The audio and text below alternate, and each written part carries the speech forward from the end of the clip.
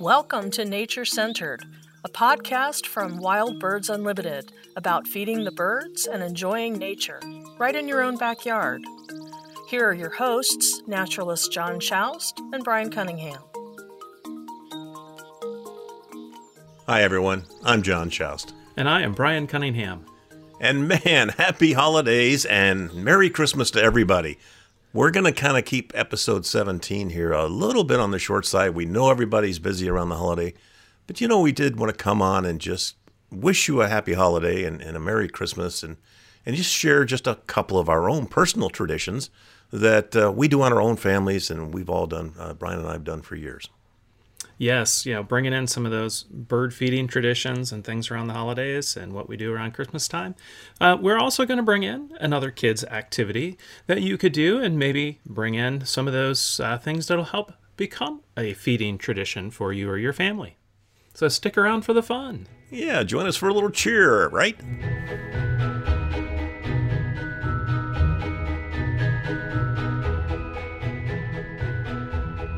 I hope everyone's settled in for the holidays and ready to get that nice hot cup of cocoa and sit at your bird feeding window and watching your birds in the backyard and enjoying the holidays. That's kind of, Brian, for me, one of the traditions, if you will. Weird to think about it in that terms, and it just kind of struck me. It really is kind of a tradition because I usually take the week between Christmas and New Year's off, and it gives me the time to sit here and watch my feeders and really watch the birds in my backyard and watch nature that's going on in and around my yard. So that's been kind of a tradition in my family to do that and enjoy that. So. Oh, John, I know exactly what you're talking about. It is so much fun. We talked about in an earlier podcast about the winter finch eruption and new birds showing up everywhere. I have been so excited to see pine siskins showing up on a pretty regular basis in my yard. And that pine siskin eruption this year, I have my typical juncos, but I still get excited about the juncos, and they show up every year. Yeah, it's so much fun. Yeah, I wish. Again, the siskins have been really regular. I'm probably around a dozen birds on a regular basis. I've got 3 finch balloon feeders up right now, so I get a lot of activity. Not to mention all the goldfinches that are coming. Huge number of goldfinches, huge number of house finches coming in. Now, do you have the purple finches yet? I do not. It's killing me. I don't have purple finches, and I didn't get a red-breasted nuthatch. And that's, everybody early on was reporting red-breasted nuthatches everywhere, and they've done just like a disappearing act. It's like, where did they all go? So, I think they just went further south. They said, nope, we're out of here. Yeah, you had one, right, at one point? I had one. Yeah. And I've seen onesies every once in a while here and there, but not repeated in areas. So it's like they're still kind of bouncing around. Yeah. Even though they move so early. But, purple finches, I know a lot of folks are starting to get onesie, twosie, or a handful of purple finches at their yards. So that's talking about traditions. That's great when you can get some of those winter finches coming during these holiday times. It makes for great time watching those backyard feeders. Yeah, and even the bird that we were all the most excited about, I think, was the evening grosbeaks here in the east. Were supposed to be, coming down into the central part of the U.S., and we have had those onesie twosies throughout here in Indiana. Yes. But again, haven't had the kind of numbers that maybe we were kind of hoping for. But again, one of the things that we've learned, I think, is pretty solid is some of these birds move later in the winter. And so let's not give up hope, and let's watch these feeders over the holiday season and see if these guys are showing up or not. Exactly. And if you're in more of those northern states and southern provinces, crossbills, white-winged crossbills and red crossbills. I just got a flyover red crossbill out bird watching this last weekend. Nice. So super exciting. They're not dropping that far south, but like I said, some of that geographical area. So, having fun, paying attention to the birds during this holiday time and having some time off. If you do get some time off, just watch those feeders or step outside and listen for birds and take a walk somewhere. Yeah, and another great way to watch birds over the holidays, and one of my favorite traditions, is the Christmas bird count. Those are fun to do. And I know you and I both have been doing it together on the Indianapolis Christmas bird count for many, many years.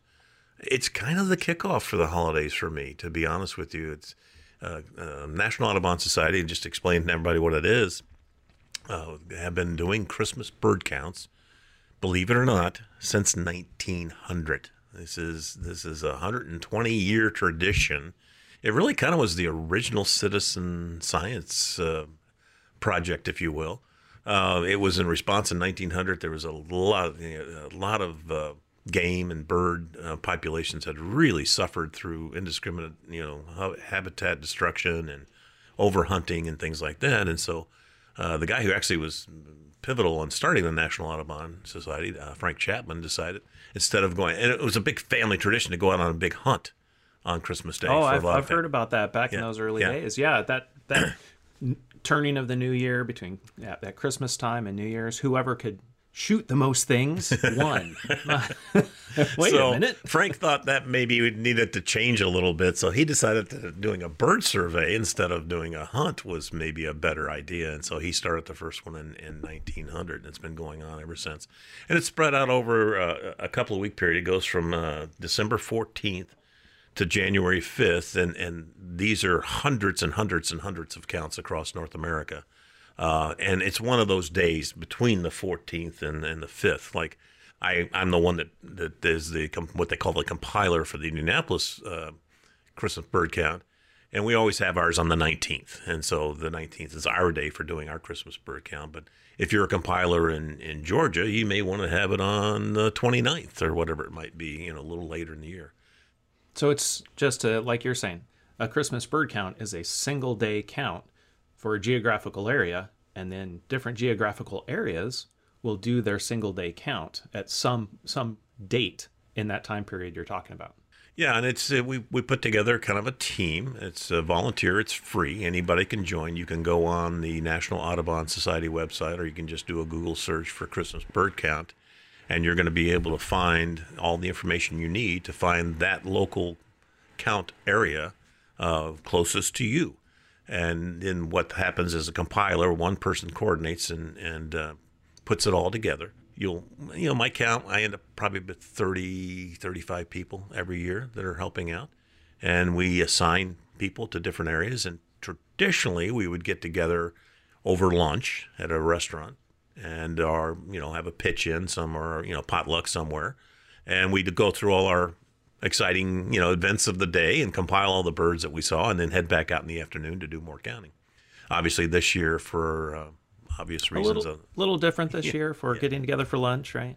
Yeah. So for me, and I know a lot of other people that are on our count, it's every single year. It's just the kickoff to the holidays. A lot of people, I've actually got a friend that's been running the count up at a state park called Pokagon State Park up in the northeastern part of Indiana. He's been doing it for 40 years.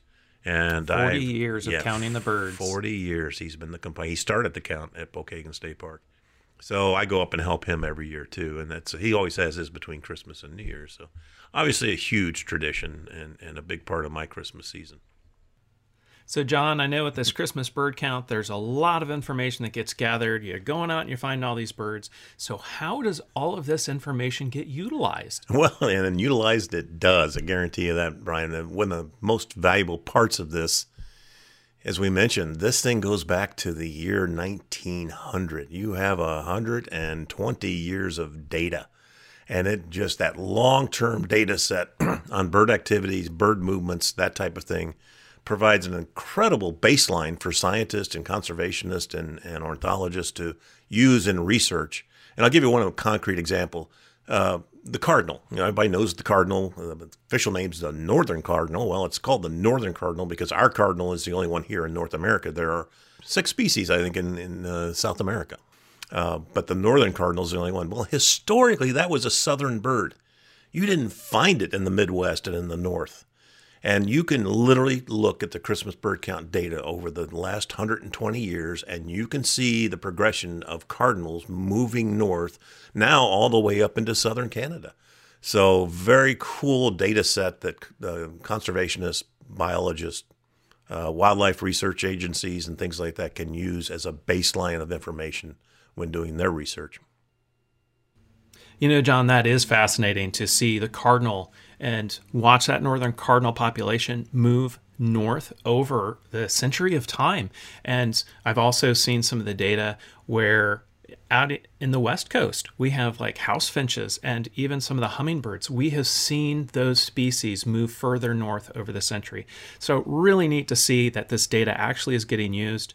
And one of the things that I often get asked about are, what kind of charities can we give to? Well, here's a great way to be giving back, where you're not giving, it's more a time scenario, and you're giving time to scientists by just going out and enjoying the birds and counting them at the same time. So if you haven't done it and you're interested, Christmas bird count, just do a Google search or go to our show notes on WBU.com at the end of the show, and you'll have all the information you need to consider doing a new tradition starting this year.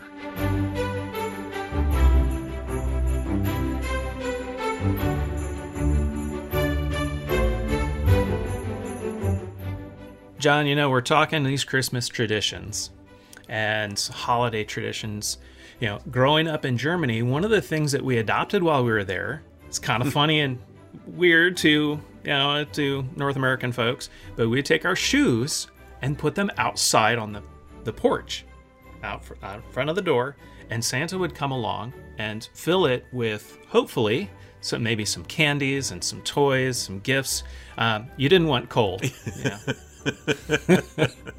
But you'd put your shoes out there, and that was a precursor to Christmas time. And you really looked forward to that. But as I've grown up, there's another tradition that I've started to pick up on, and that's an old Scandinavian tradition, a Nordic tradition of where you would take birdseed and you would put that out, maybe at your doorstep. In your shoes? Or out in your yard. But you would, no. I'm not sure the birds would eat it at that point. But you put the bird food out there, the bird seed out there, and the idea was putting it out Christmas Eve, Christmas morning, and then if the birds came in and ate it, hopefully you're having good luck moving into the next year, or some of the old traditions, which was about hopefully you would have good crops going into the next year. Basically, just have some prosperity. So do my feeders count, or does it have to be on the front porch, on the doorstep? I'm going to say let's go with the feeders, because for the number of feeders you and I have in our backyard, that should be excellent. I don't know how well that worked out for this year. I was going to say, weren't you traveling over the holidays last year and you failed to get it on the front porch, and that's why this year has been so chaotic? I plead the fifth on this. Remember, these are traditions, and I'm moving on. So, it's really easy. If you want to take part in this, if nothing else, it's fun. And just get a little bit of birdseed, sprinkle it out, see who shows up. Why not? FedEx and UPS, right? That's right. Little porch pirates.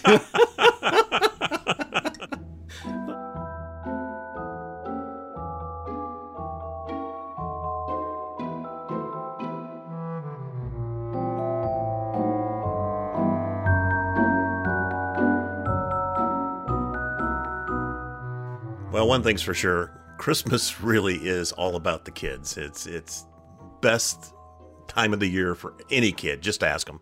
And the bottom line is, my family, we had a few traditions in regards to every once in a while. It's more actually in the classrooms where we do things for the birds. You guys remember where you take a piece of string and you put like cranberries, and you'd put things like popcorn, use like a darning needle and you put it up there. And you make those little paper chains and you'd hang those on the trees outside and that type of thing. Probably weren't real effective for the birds themselves. But Brian, I think we've got some craft things for kids that really will be effective and will be really fun for them to do. Oh, definitely, John. We got some fun kids activities, and you're talking about making a garland. You can definitely make a food garland for the birds, and it's fun to make. Like you're talking, take some string, and maybe it's a thread, and just put a little needle on there, a little safe needle, and string popcorn onto there. Put peanuts in the shell. You could do different dried fruits like raisins or dried cranberries or things like that. And then go put that out on the tree. Hang it out on a bush, somewhere where you can watch it and see if the birds are coming in. But then there are also all these other things that you can do to decorate a tree for the birds. You could make these holiday cookies that are birdseed cookies.